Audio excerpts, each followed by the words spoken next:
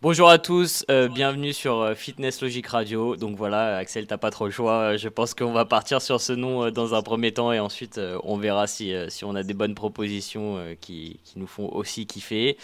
Je suis rejoint aujourd'hui par un invité de marque. Non, je rigole, c'est le co-host Axel Ravinet. Je vais pas te demander de te présenter parce que tout le monde sait déjà plus ou moins qui tu es, ce que tu fais, que tu es Ils un vont en gros avoir nounours marre. gentil et fort.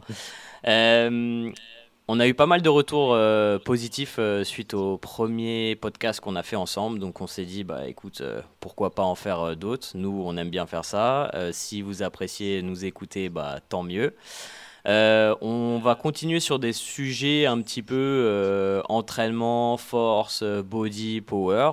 Aujourd'hui, je pense que il y a une question qui revient beaucoup et j'aimerais bien qu'on l'aborde ensemble.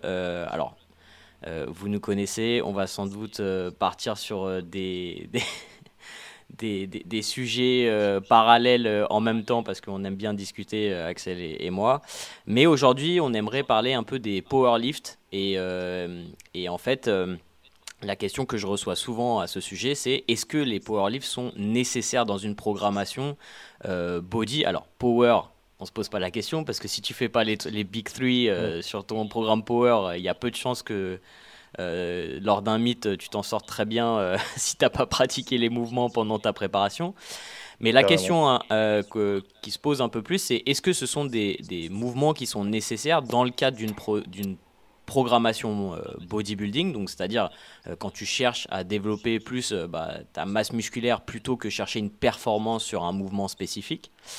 Et moi, je pense que c'est un sujet qui est hyper intéressant parce que c'est un peu polarisant, surtout sur ces dernières années où tu as un petit peu deux groupes qui sont créés. Et d'un côté, tu as les personnes qui aiment bien faire ce qu'ils appellent du power building, hein, si je ne me trompe pas, c'est-à-dire intégrer les exercices de power à l'intérieur de leur programmation en bodybuilding.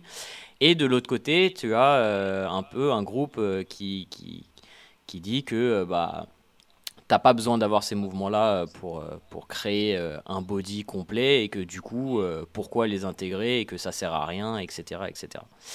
Donc peut-être ce qui serait marrant, c'est que moi je me place dans ce groupe-là des anti-mouvements de power et peut-être que et peut-être que toi tu peux te placer du côté power et on fait un peu une présentation good cop, bad cop et on voit comment on s'en sort. Mais justement, je te pose la question. Alors déjà, toi, évidemment, tu pratiques, mais par rapport à tes programmations pour tes clients, est-ce que c'est quelque chose que tu mets forcément en place ou pas? Et quel est ton avis par rapport à la question?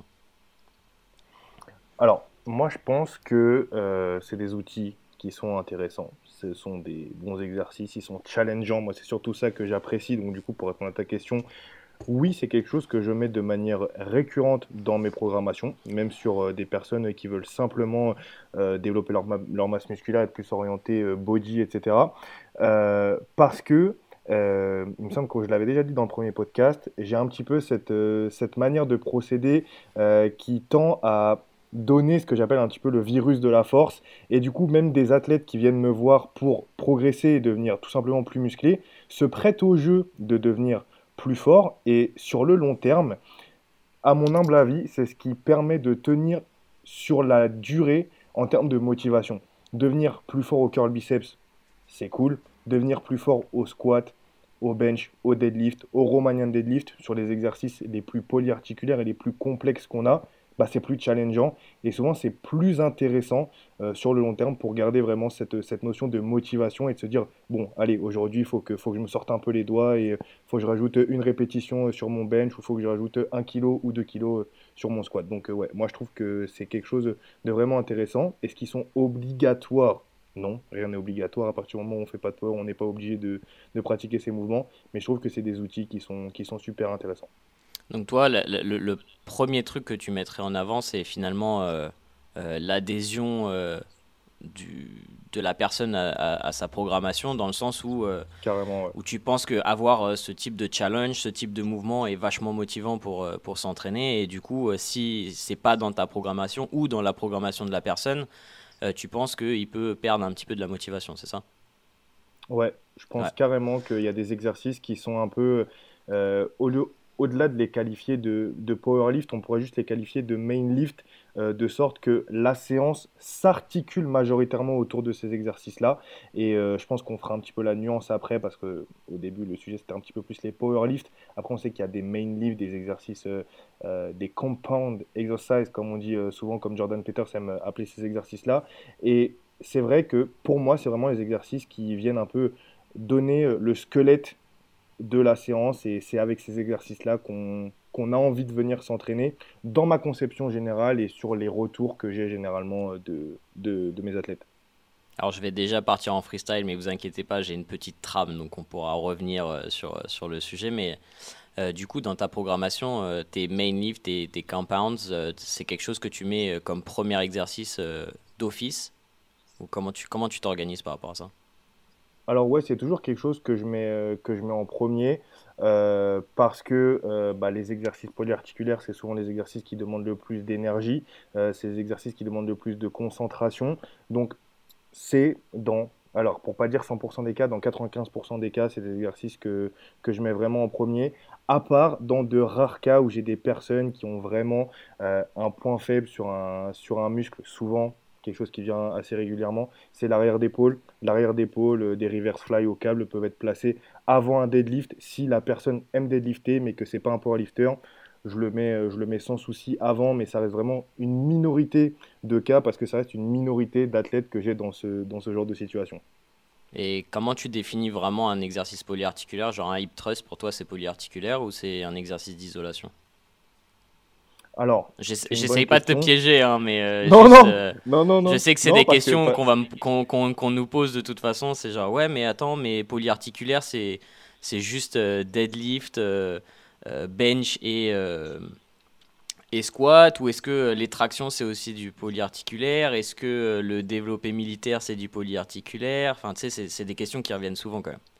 alors, en vrai, ça dépend un petit peu de comment on se place et du contexte. Moi, j'aurais tendance à mettre le hip thrust comme un exercice polyarticulaire parce que en fait, je le considère comme un exercice challengeant. C'est pas un exercice où on va pouvoir se dire bon bah je prends une petite haltère de 10, 15, 20, 25 kilos et c'est ok. Déjà la barre, le setup, si tu veux aller taper un DRM au hip thrust à 85-90% en fonction de tes capacités, tu peux pas y aller en mode tranquillou bilou quoi. Ça c'est impossible. On sait très bien que le hip thrust quand c'est vraiment poussé à des hautes intensités, que c'est un exercice qui est bien maîtrisé, ça demande une certaine rigueur, ça demande même une rigueur de manière simple. Et donc, du coup, ouais, pour moi, je le place en tant qu'exercice polyarticulaire parce que je le place en tant qu'exercice complexe et qui demande vraiment, vraiment d'être focus. Ok. Ouais, donc finalement la définition française du polyarticulaire est pas mal parce que c'est vrai que la plupart des exercices où interviennent plus d'une articulation souvent se retrouvent dans la catégorie des main lifts ou des exercices avec une intensité assez élevée et qui vont demander, bah, du coup, comme tu dis, de la concentration. Enfin, tu fais pas, même un développé couché haltère ou un développé épaule aux haltères, une fois que tu commences à avoir des intensités assez élevées, c'est pas quelque chose que tu fais en parlant avec ton voisin de Ouais. banc de salle de sport, quoi. T'es focus dessus, la mise en place, elle est pas évidente et clairement, ok, et tu vois, pour revenir à ce dont on parlait juste avant, pour toi, l'adhésion, le respect du programme, c'est ton critère numéro un dans, dans, dans la mise en place d'une programmation. Ah, Alors, pour moi tu vois, c'est quelque chose au début sur lequel peut-être que je sous-estimais un petit peu, mais aujourd'hui, je me rends compte que quelle que soit la programmation que tu fais, à partir du moment où tu n'as pas l'adhésion de la personne, à partir du moment où elle va pas acheter ce que, enfin tu vois, en anglais on parle de buy-in. Alors pour les gens qui savent pas ce que c'est, le buy-in, c'est bah, quand tu investis dans quelque chose, tu es plus enclin à suivre cette chose ou à faire cette chose. C'est par exemple, quand vous payez pour une formation, vous êtes plus enclin à suivre cette formation que si vous avez accès à une formation de manière gratuite. Alors, c'est dommage, et le coaching, c'est pareil.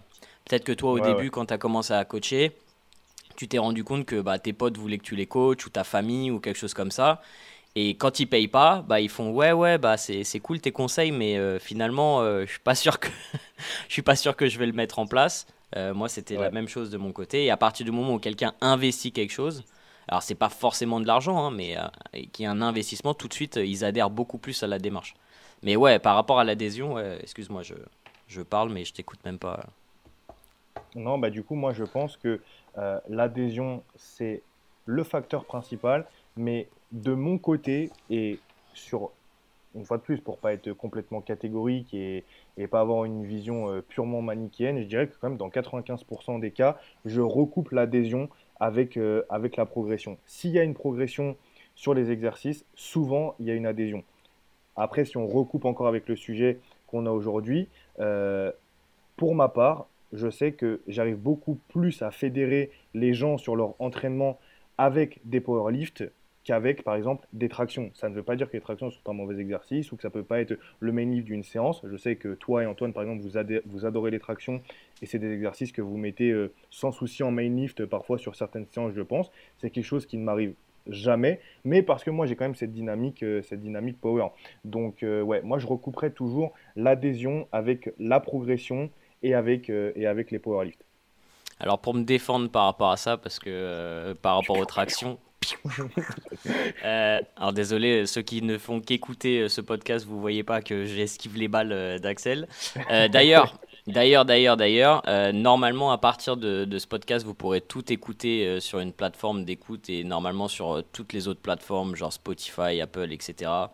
Donc si vous kiffez, dites-le nous, laissez des notes positives et tout. Nous, ça nous aidera à développer ce podcast. Voilà. À part ça, il n'y aura pas d'autres pubs, hein, c'est juste soutenez-nous dans cette démarche. Ouais, pour les tractions, c'est intéressant que tu dis ça parce que c'est vrai que c'est des exercices que j'aime bien dans le sens où au niveau de la santé de l'épaule, tu sais, c'est un mouvement où instinctivement tu vas avoir un bon timing scapulo-huméral de manière assez naturelle chez la plupart des gens qui arrivent à faire des tractions. Ceci dit, je les programme de moins en moins chez les personnes intermédiaires avancées. Parce Ok. que c'est un exercice. Alors, dans le sens main lift, tu vois. Ça m'arrive de le programmer pour des gens comme, tu vois, un exercice pour rajouter un petit peu de volume, etc. Mais sans doute pas comme un main lift dans le sens où c'est des exercices qui sont intéressants pour ce que je viens de dire. Mais la problématique, c'est que ça met aussi pas mal de contraintes sur, tu vois, par exemple, euh, ta coiffe des rotateurs sur les tractions, parce que ce qui démarre le mouvement, bah, c'est une stabilisation de ta tête humérale, ça tire vachement sur bah, ton infraépineux, sur ton petit rond, etc. Tu sais, au démarrage du mouvement, avant de pouvoir Hmm, engager le grand le dorsal, grand dorsal. parce que ton Ouais, grand ouais. dorsal, il va s'activer quand tu vas avoir déjà une certaine... euh, Enfin, t'es en flexion de l'épaule, mais tu vois ce que je veux dire, le démarrage de Les premiers l'extension de degrés. l'épaule. Ouais, exactement. Ouais, ouais. Donc, c'est pour ça d'ailleurs qu'il y a beaucoup de gens qui trichent entre guillemets les tractions et tu sais qui tendent jamais les bras et qui restent toujours avec un grand dorsal activé. Et c'est pour ça que bah, je crois que Delavier il déconseille généralement de descendre jusqu'en bas des tractions parce que justement ça met trop de contraintes sur la coiffe des rotateurs. Mais bah, si les mecs ils font des compétitions, ils n'ont pas trop le choix, hein, parce qu'ils sont obligés de Ouais. le faire en amplitude complète. Et souvent, bah, voilà, les gens essaient de les faire en amplitude complète, ce qui est sans doute bien en termes de santé générale des épaules. Mais ça a un danger un peu plus important. Et quand tu commences à être fort et que tu commences à charger, bah, tu as il faut penser aussi à ça et c'est pour ça que je le programme peut-être moins pour les gens qui sont avancés et que j'ai tendance à mettre des exercices avec un angle de tirage au démarrage qui est plus dans l'axe du grand dorsal en fait. Quand je veux recruter le grand dorsal et encore une Ouais. fois, si je veux rajouter un petit peu de volume, peut-être qu'il y aura des tractions, mais je ne le mettrai pas en main lift au début de la séance avec beaucoup de lest, etc. Voilà, donc ça Ok. voilà, c'est des choses qui évoluent avec le temps au niveau de nos approches, mais voilà, je voulais me défendre sur tes balles tirées.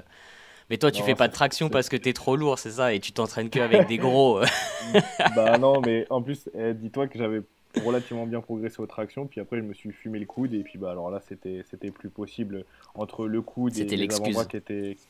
qui étaient un peu raides, c'était chaud. Mais tu vois, c'est marrant ce que tu dis parce que moi aussi, il y a des exercices que j'ai toujours tendance à programmer plutôt avec une périodisation et une progression euh, par volume plutôt que par intensité. Et souvent, les tractions, c'est quelque chose que je fais, enfin que je mets en place. Et du coup, je préfère plutôt augmenter le rep range si c'est possible, en fonction du niveau de la personne, même si parfois ça demande quand même pas mal d'efforts, ou multiplier le volume en fonctionnant par volume total plutôt que de venir trop chargé. Et c'est un peu la même chose pour les push-ups, parce que j'ai remarqué que bah, s'il n'y a pas un setup qui est assez cool pour les push-ups avec un harnais de bonne qualité et tout, bah, souvent c'est un peu le merdier pour mettre des poids sur le dos. Alors quand tu peux mettre 20-25 kilos, on va dire que pour Je, certaines salles de est-ce- power, s'il y avait des disques de 50, je t'ai envoyé la vidéo de l'haltérophile chinois qui arrive à se mettre 100 kilos de plate tout seul sur son dos avant de faire des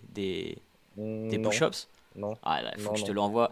Le mec, il est assis avec les disques verticaux derrière lui. Tu sais, il est sur un Ouais. cube en fait.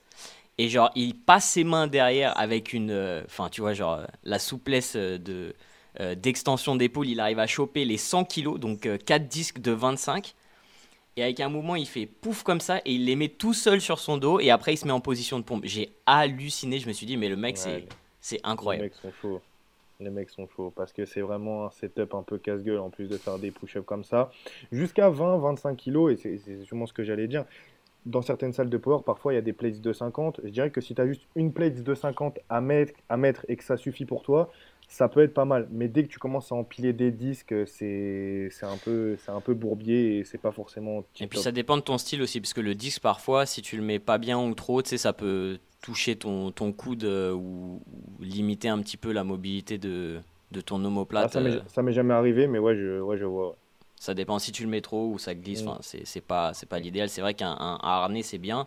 Mais de la même manière, un harnais, une fois que tu commences à mettre très lourd, ça commence au niveau de ton gainage, Ouais, c'est compliqué l'anti-extension, aussi. c'est pas évident. Ouais. Ouais, carrément. C'est clair. Ça, c'est un truc hyper intéressant, tu vois, parce que tu sais, tu parlais de mettre des exercices comme volume, et ça, je pense que c'est un sujet hyper important dans le cadre tu sais, du powerlift, non powerlift, parce que euh, tu vois, dans le cadre de bodybuilders qui veulent garder des powerlifts parce que bah, potentiellement ils peuvent faire du powerlifting en hors saison, il y a quand même pas mal. Il y avait aussi une vague comme ça, je pense que c'était poussé par 3DMJ, je sais pas si tu vois, Eric Helms, Ouais. toute la clique, Alberto Nunez, etc. C'était tous des athlètes naturels qui généralement ont une saison en bodybuilding et leur hors-saison, souvent ils le font en powerlifting, tu vois. Je pense qu'ils Ouais. apprécient bien le sport, etc. Et du coup, c'est une approche qui s'est quand même pas mal démocratisée. Alors, évidemment, ils ont moins de traction en France, donc il y a moins de gens qui connaissent. Alors, Eric Helm, c'est une star, mais le reste de 3DMG, pas forcément.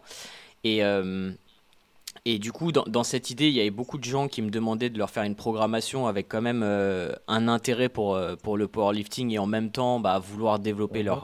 leur corps d'un terme d'un point de vue bodybuilding. Et ça, c'est intéressant parce que tu peux te focaliser vraiment sur la force sur certains lifts, tu vois, et mettre le minimum pour être sûr de progresser en termes de force. Et après, tu peux rajouter ton volume avec des exercices plus type bodybuilding et très bien t'en Ouais, sortir, t'es d'accord? Parce que le ouais, problème qu'un carrément. powerlifter a souvent, et alors toi, pas parce que tu comprends ce concept, mais on voit beaucoup de powerlifters qui essayent d'emmagasiner du volume avec les powerlifts également. Parce qu'ils veulent pas faire Ouais. des mouvements accessoires, etc. Tu peux nous en parler, ça, un petit peu, de ce que tu as vu, toi, et ce que tu vois souvent par rapport à ça?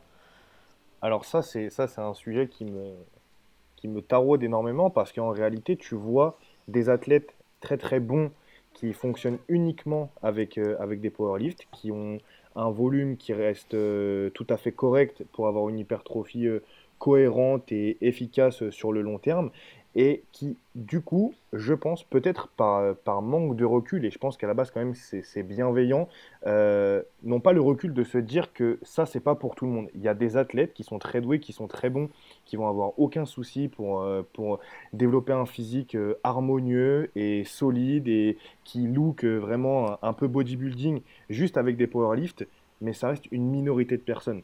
Je sais très bien que j'ai un point fort épaule. Si je veux un arrière d'épaule solide, malgré que j'ai quand même un profil anatomique au niveau de l'arrière d'épaule qui est plutôt favorable par rapport à certaines personnes, si je fais pas de reverse fly, si je fais pas de rowing, mon arrière d'épaule il bouge pas. C'est pas mon deadlift qui développe mon arrière d'épaule. Et pourtant, on voit des powers qui sont extrêmement solides, qui ont un arrière d'épaule solide et qui touchent pas à une poulie, qui touchent pas à un halter et qui passent leur temps à faire du deadlift, du squat et du bench. Si ça marche pour eux, Steroids. tant mieux. Mais même en vrai avec des stéroïdes, je trouve ça quand même, je trouve Non, ça non, non, étonnant parce je que, rigole, ouais, mais je sais que tu caricatures, mais c'est bah, vrai que t'as quand pour même un certains travail profils, isométrique c'est vrai, assez important hein, à partir du moment où assez tu as des certaines important. intensités. Mais bon, quand tu vois quand même la difficulté de certains athlètes à avoir un arrière d'épaule alors qu'ils le bombardent avec de l'isolation, avec des câbles, avec des haltères et tout ce que tu veux, et le résultat n'est pas forcément au rendez-vous, et tu trouves des mecs qui sont très doués, qui vont venir véhiculer cette parole, pardon, et c'est pas pour duper les gens. Je pense que vraiment, ils pensent vraiment être bienveillants en disant, bah voilà, t'es powerlifter, euh, reste sur ces principes de spécificité. D'ailleurs, c'est quelque chose que j'ai abordé. C'est vrai que la spécificité, c'est extrêmement important pour une discipline comme le powerlifting, comme l'haltérophilie, mais ça marche pas pour tout le monde. Et ça, on pourra pas me le retirer de l'idée. Je pense que des personnes qui réussiront à avoir des épaules en bonne santé en faisant que des powerlifts, bah, ça se compte sur les doigts d'une main, quoi, sincèrement. Parce que bah, avoir un volume de 10 ou 15 séries de développé couché par semaine Faut et vraiment être pas chanceux. renforcer la coiffe, voilà, et pas avoir la coiffe des rotateurs qui se barre un peu en freestyle, bah sérieux, j'aimerais bien discuter avec le nombre de personnes qui arrivent à s'en sortir comme ça, sans se dire, ah, je fais du développé couché, j'ai mal à l'épaule, j'ai le tendon du long biceps qui me fait mal, etc., etc. Oh, le Donc voilà tendon mon du avis long pour ça. bicep, tout le monde C'est le pense que c'est le classique du tendon. bencher. C'est ouais, et pourtant, alors je vais sans doute faire une vidéo là-dessus, donc je vais pas spoil pendant mon podcast, mais à mon avis, le tendon du long biceps qui est souvent mis en cause parce que les gens ont souvent mal à l'avant de l'épaule, à, à mon avis, la plupart des gens n'ont rien au tendon du long biceps, mais c'est plus d'autres Ah ouais? pathologies Ok, que je présenterai. ok. Euh, et euh, mais du coup, en fait, je pense qu'il faut aussi qu'on. Alors, non, je vais d'abord parler de l'arrière d'épaule, mais je pense que aussi sur l'arrière d'épaule, ça, c'est un muscle qui est extrêmement difficile à développer pour la plupart des gens parce que ils comprennent pas vraiment quelle est euh, la fonction L'action biomécanique en anatomique? fait. Ouais. Ouais, exactement. Ouais. Tu vois souvent des gens qui font de l'arrière d'épaule en faisant des rhomboïdes, tu sais, ou du trapèze Ouais, ouais. moyen, alors Ouais, ouais. enfin, donc pour ceux qui nous écoutent, vous devez comprendre que l'arrière d'épaule, le faisceau postérieur de l'épaule s'attache sur votre omoplate en fait. Donc à partir du moment où vous bougez votre omoplate dans une certaine mesure, vous allez travailler bah, les rhomboïdes et votre trapèze plutôt que votre arrière d'épaule. Et tu sais, souvent tu vois aucune variation de l'angle entre le bras et l'épaule et tout se fait avec une rétraction scapulaire. Ouais, ouais. Et alors évidemment, c'est comme des élévations latérales. Ton trapèze supérieur, il s'active pour stabiliser ta scapula et même, tu vois, avoir un petit angle en fonction de où est-ce que tu finis ton Où est-ce que tu élévation lâches, ouais. latérale. Mais si tu fais le mouvement seulement avec ton trapèze, bah, tu vas pas engager ton faisceau latéral tant que ça. Donc, Ouais. si vous avez du mal à développer votre arrière d'épaule, pensez que le mouvement vient pas seulement de votre rétraction scapulaire, mais aussi le mouvement entre votre bras et la scapula. Bref, petite parenthèse biomécanique. Faudrait qu'on mette un jingle musique ou un truc comme ça. Mais par rapport à ce que tu disais, c'est vrai que souvent c'est quelque chose que tu vois. Alors particulièrement pour les powerlifters qui s'entraînent dans leur garage parce que bah Du coup, ils se disent, ouais, bah, j'ai pas d'accessoires, j'ai pas de poulies et tout, du coup, je vais faire que des powerlifts. Mais à mon avis, en termes de santé physique sur le long terme, c'est peut-être pas l'idéal parce que le problème avec les powerlifts, quand tu commences à être bon et t'entraîner avec des certaines intensités, le tonnage total et les contraintes mécaniques que tu peux mettre sur tes articulations, tu penses pas que ça va être quand même un peu compliqué sur le long terme? Bah complètement, complètement. Et c'est pour ça que je trouve ça, de mon point de vue, si on parle enfin, si on fait une généralité, c'est problématique. Parce que le volume que tu devras encaisser si tu as un certain niveau pour développer tes pectoraux, pour développer tes triceps, pour développer tes quadriceps, bah, si on parle des quadriceps, bah, quand tu as un niveau avancé, bah, faire 8 séries de quadriceps, donc peut-être 2 fois 4 séries de squats dans la semaine, bah, c'est un peu problématique. Généralement, ça provoque pas un stress mécanique qui va être suffisamment important pour une hypertrophie des quadriceps sur le long terme. Donc voilà, après, probablement que ces gens-là réussissent aussi à progresser sur le long terme en améliorant leur technique, en jouant peut-être sur des paramètres un peu plus, pas un peu plus, mais en jouant sur les paramètres nerveux, peut-être, je sais pas, la hype, le fait de synchroniser l'ensemble des muscles qui sont responsables du mouvement en même temps, optimiser peut-être, si on parle du squat, la fixation du haut du dos, du upper back. Voilà, c'est multifactoriel, optimiser son bracing, optimiser l'utilisation de sa ceinture, mais sur le très long terme, je vois pas comment ça peut être possible à part si on est béni des dieux, parce que mécaniquement, pour moi, c'est vraiment problématique. Et souvent, c'est ça qui est mis en avant par l'autre groupe de personnes qui est un petit peu anti-powerlift, c'est que bah, t'imposes énormément de contraintes, le tonnage est important et du coup, souvent ce qui est mis en avant, c'est ouais, bah, pourquoi te blesser en faisant un exercice potentiellement plus dangereux comme un squat plutôt que faire de la presse à cuisse parce que de toute façon, à partir du moment où tu mets de la tension sur le muscle, peu importe quoi. Donc c'est vrai que je pense pour répondre à la question générale, parce qu'il faut qu'on revienne quand même sur le sujet, mais je pense que si ton objectif c'est vraiment uniquement le bodybuilding, que t'as pas besoin de motivation à aller à la salle en faisant des gros mouvements qui te motivent, tu peux t'en sortir avec des exercices d'isolation, sans faire les powerlifts, sans même peut-être même faire de gros exercices polyarticulaires, tu peux t'en sortir. Mais je pense que en termes de temps passé à la salle déjà, ça va te prendre plus de temps parce que si tu travailles tous tes muscles en isolation, en unilatéral, parce que c'est souvent le cas du coup, Mhm. euh, ça va te prendre beaucoup plus de temps parce que tu as beaucoup plus de choses à travailler. Enfin, tu vois, un exemple tout con, mais tu fais une traction, bah, tu travailles potentiellement ton grand dorsal, ton trapèze, tes biceps. Tu fais un exercice d'isolation du grand dorsal, tu peux avoir le biceps qui intervient forcément un peu, mais pas énormément. Et du coup, tu vas devoir te taper des curl biceps derrière, etc. Donc, Ouais. ça, c'est aussi une problématique dont on parle pas trop. Et quand tu es passionné et que tu kiffes le bodybuilding, donc t'as pas vraiment besoin d'avoir d'adhérence au programme, parce que de toute façon, c'est déjà une habitude, mais pour quelqu'un qui commence, ça peut être moins motivant. Mais surtout, bah, toi, tu es prêt à investir pas mal de temps à la salle, mais un débutant qui commence, il a peut-être pas envie de passer 2 heures à la salle comme nous, quoi. Ouais, carrément. Moi, je pense vraiment que le vecteur temps, c'est quelque chose à prendre en compte. C'est vraiment quelque chose à prendre en compte. Alors après, une fois de plus, on peut diviser la chose et pas forcément parler que de squat en mode powerlifting, back squat, high bar squat ou low bar squat. On pourrait parler par exemple juste de Bulgarian split squat.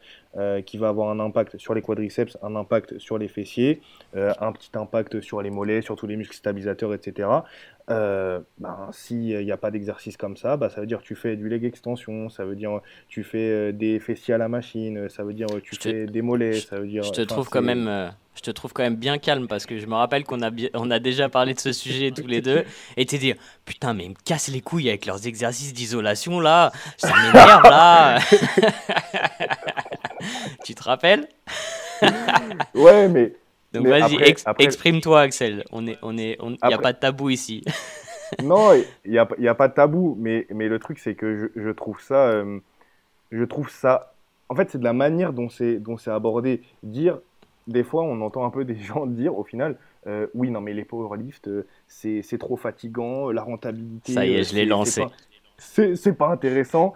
Non, mais enfin, faut pas me raconter des conneries, quoi.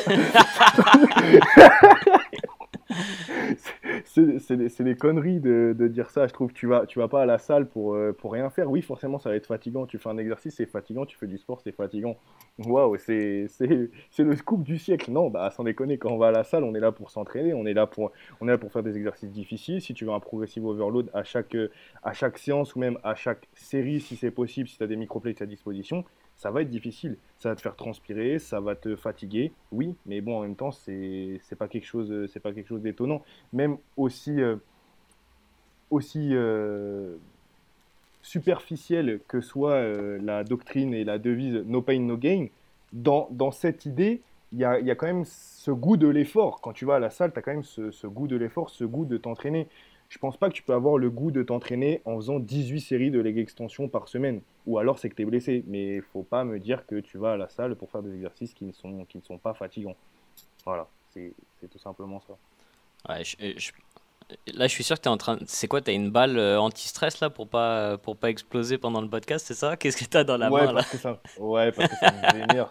Non, je rigole. Je t'ai cramé. Non, mais je pense que t'as raison et je pense que souvent les gens qui s'éloignent un petit peu des exercices polyarticulaires et un peu du challenge et de la motivation qui en découle et qui testent une approche un peu plus bodybuilding, un peu plus euh, mind-muscle connection, comment ça, Ouais, contraction connexion volontaire un cerveau. peu. Ouais, ou connexion cerveau-muscle. Ouais, c'est ça, c'est ça. Dédicace à Monsieur Saïli. Non, mais tu vois, encore une fois, tu vois, quelqu'un comme Nassim, c'est quelqu'un qui est passionné et qui fait depuis, je sais pas, ça doit faire peut-être comme moi, 10 ans qui s'entraîne, j'en sais rien. Enfin, je pense que Ouais, ça je fait pense. un Ouais. sacré. Et c'est pas quelqu'un qui a besoin de motivation pour aller à la salle. Il kiffe son truc, il a sa salle, il s'entraîne.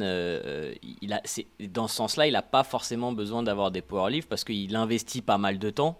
Ça le dérange pas de faire des exercices d'isolation, de prendre son temps, de se faire kiffer, avoir ses sensations de contraction, etc. Mais effectivement, euh, je pense pour une grande majorité de personnes, tu vas aussi à la salle pour sentir que tu fais quelque chose. Et comme tu disais, quand tu fais que de l'isolation, bah, déjà ça te prend du temps. Et en plus, parfois tu sors de la salle et tu te dis, ouais, bon, bah c'était cool, mais t'as cette sensation, tu sais, genre, pourquoi je fais ça? Parce que je suis Ouais, blessé ou parce que moi j'ai déjà eu ouais, des ouais. approches sans exercice polyarticulaire.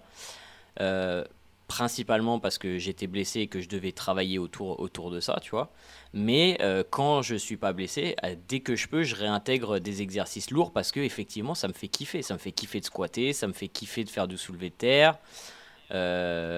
Là, je vais sans doute me mettre un objectif pour atteindre les 200 kilos euh, au soulevé de terre. Donc Aïe, on va aïe, voir aïe, ça 200 ensemble, kilos Axel. soulevé de terre.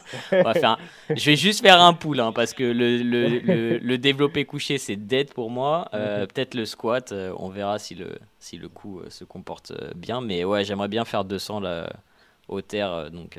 Va falloir faire un petit pillard. Ah, c'est bien ça.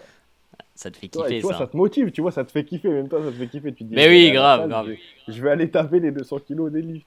Non, mais j'ai bien progressé sur le RDL et du coup je me dis, vas-y, j'ai envie de partir du sol un petit peu, Mm. de me taper un petit ego lift là. Ouais, Tout bah le t'as monde. raison. Ah, mais c'est ton ego. Mais bon, le Tu vois, tu vois, powerlifting, tu vois, c'est. tu vois qui c'est? PhD de lift? Non, ça me dit rien. C'est quoi son nom? Je sais plus c'est quoi son nom. Mais pour ceux que ça intéresse, ils pourront aller voir PH Deadlift sur Instagram. C'est un mec qui fait du power et qui fait aussi du bodybuilding maintenant. Il est énorme, il a une densité de malade.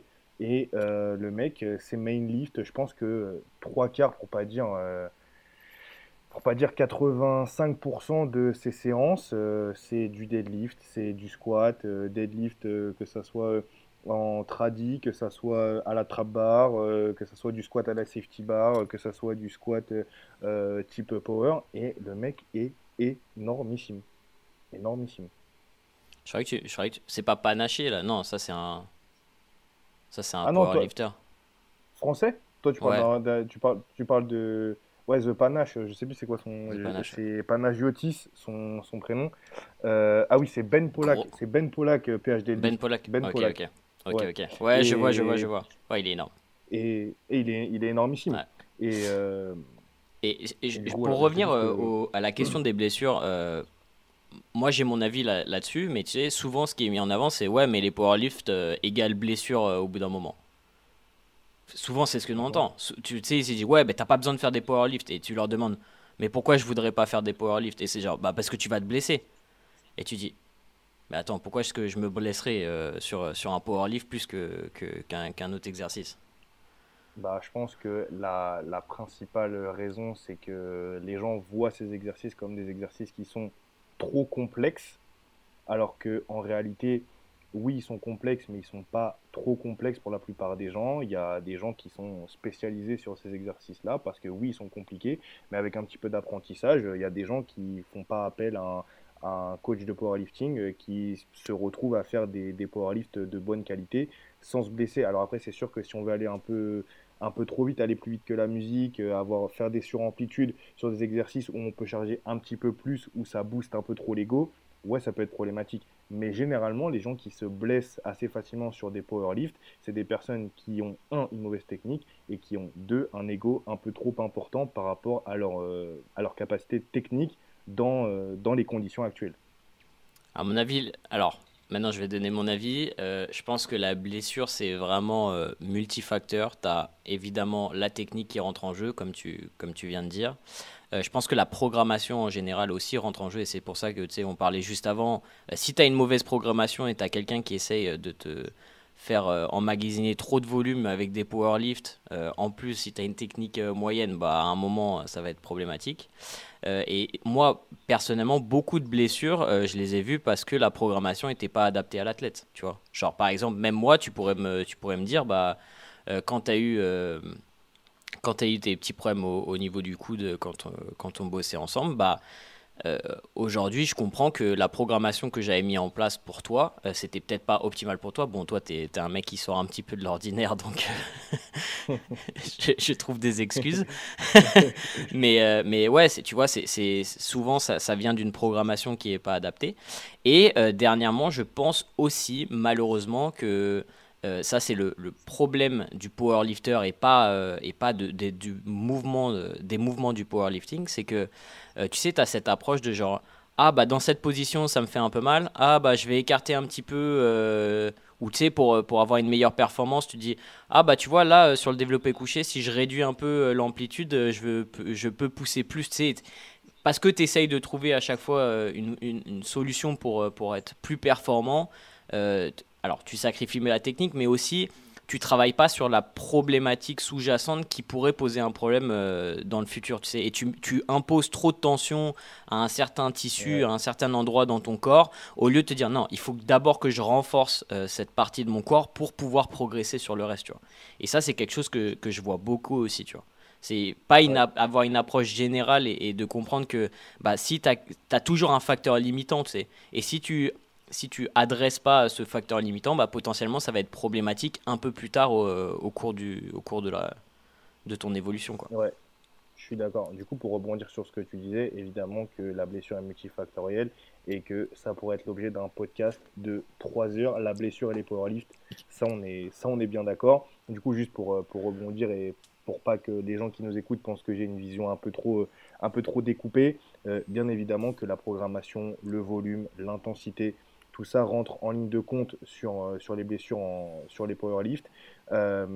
Mais après, généralement, je trouve quand même que pour des personnes qui vont vouloir tester les powerlifts et qui vont s'en débarrasser aussi vite, les problématiques que ces gens-là vont rencontrer avant tout, c'est la technique et l'ego. Après, sur des personnes qui vont chercher un petit peu plus loin, qui vont chercher à tester l'exercice, il y a des personnes qui n'ont pas toutes les billes en main et il y a probablement des personnes qui se disent ah bah je fais du squat, bah je fais des séries de 3 ou 4, ouais non c'est pas assez pour faire c'est pas assez pour faire du muscle, donc je vais faire du squat en série de 10 ou en série de 12.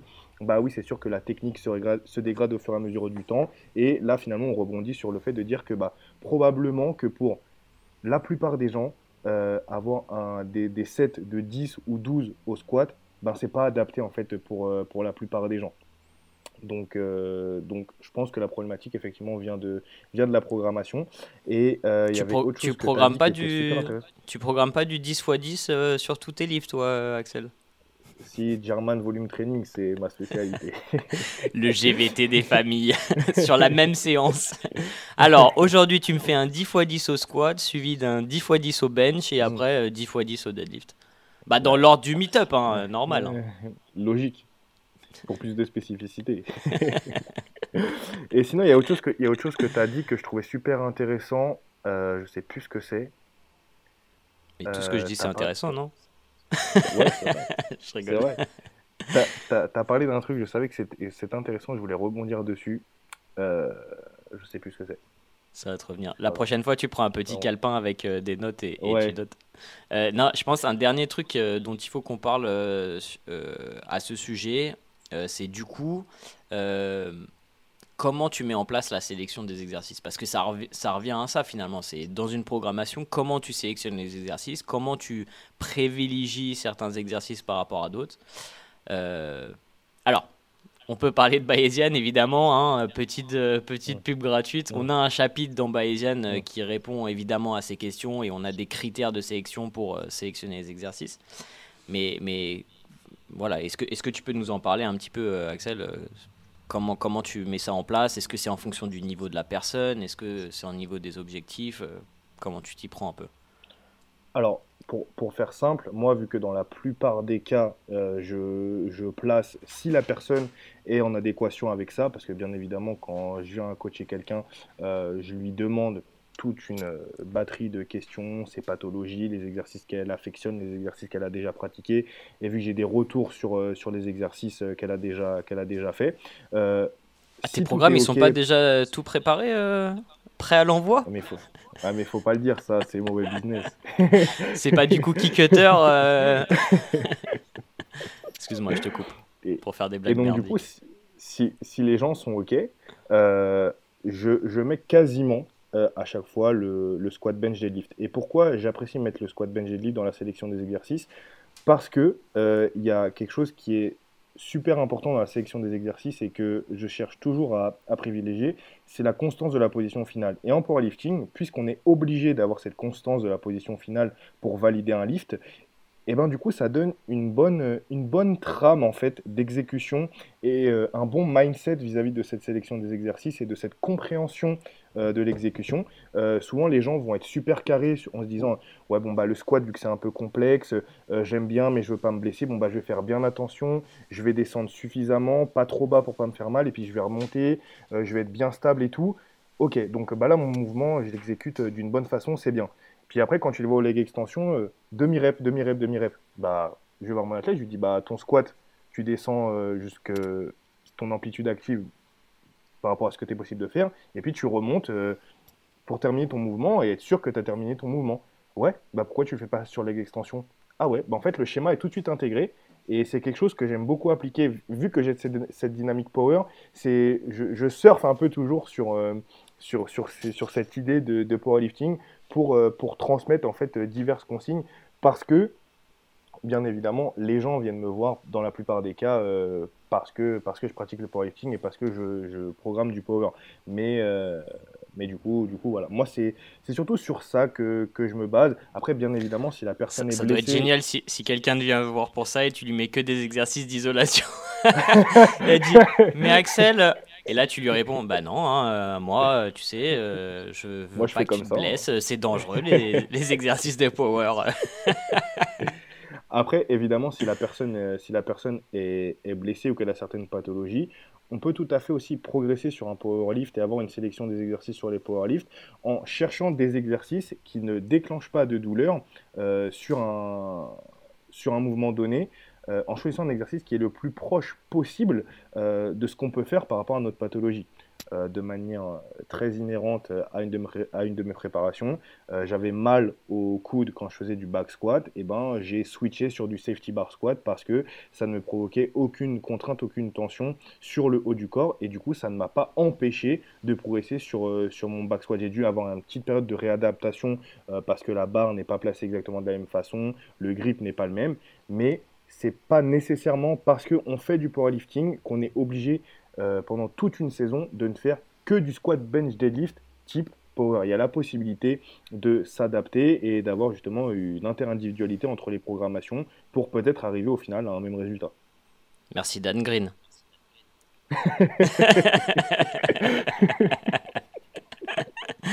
Allez, nous on est gentils si on donne nos références. Non, je rigole.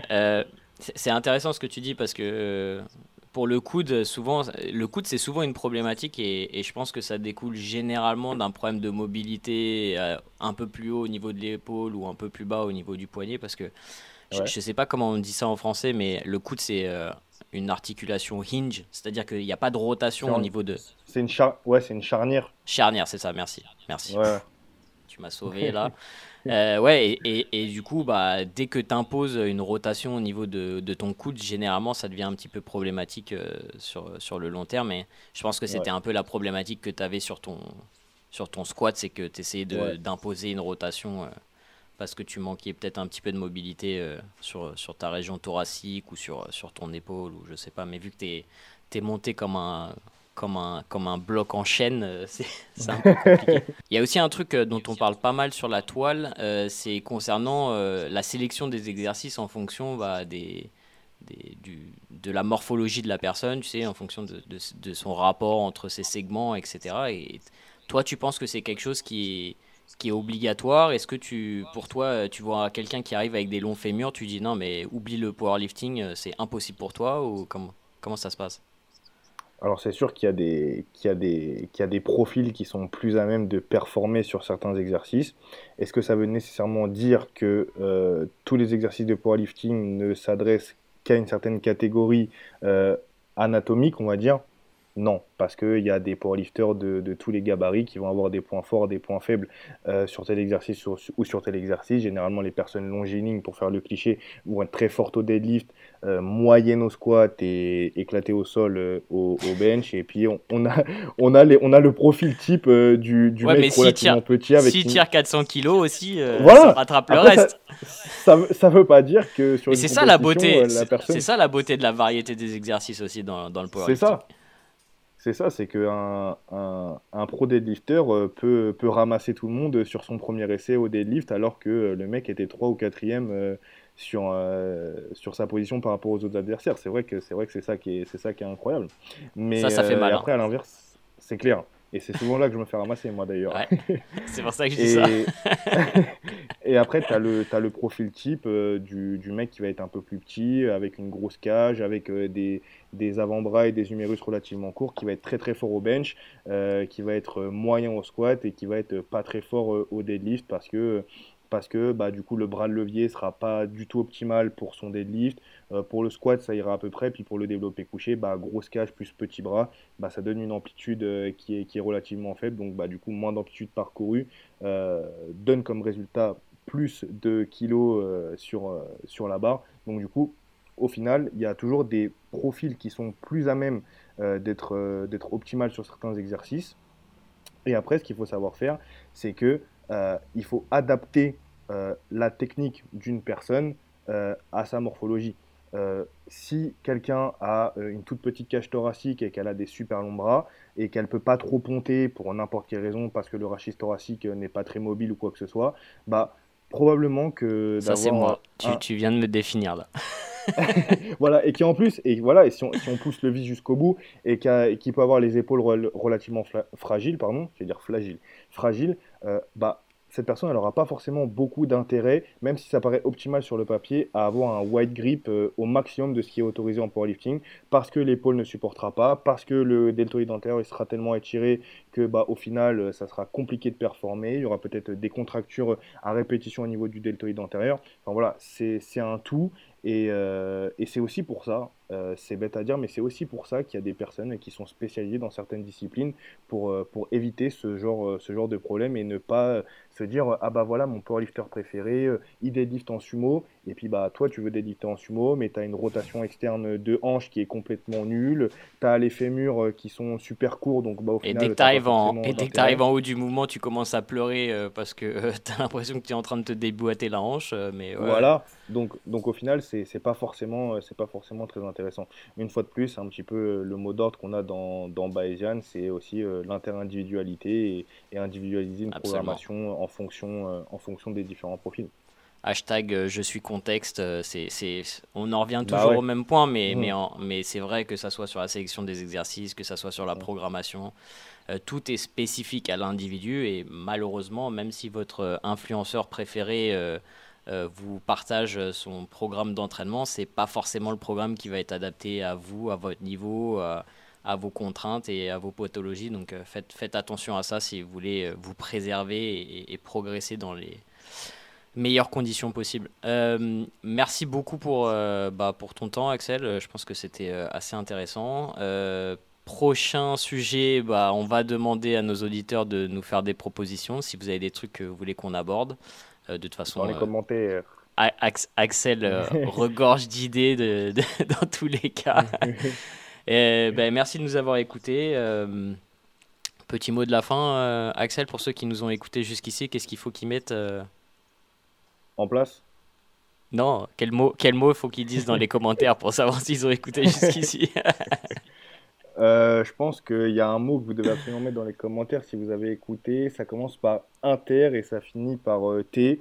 Et si vous mettez ça dans les commentaires, je pense que ça montrera que vous avez été rigoureux pendant l'écoute Oh de là votre là, podcast. le mec, c'est carrément une interrogation. Merci à tout le monde et on se retrouve dans le prochain podcast. Ciao. Ciao!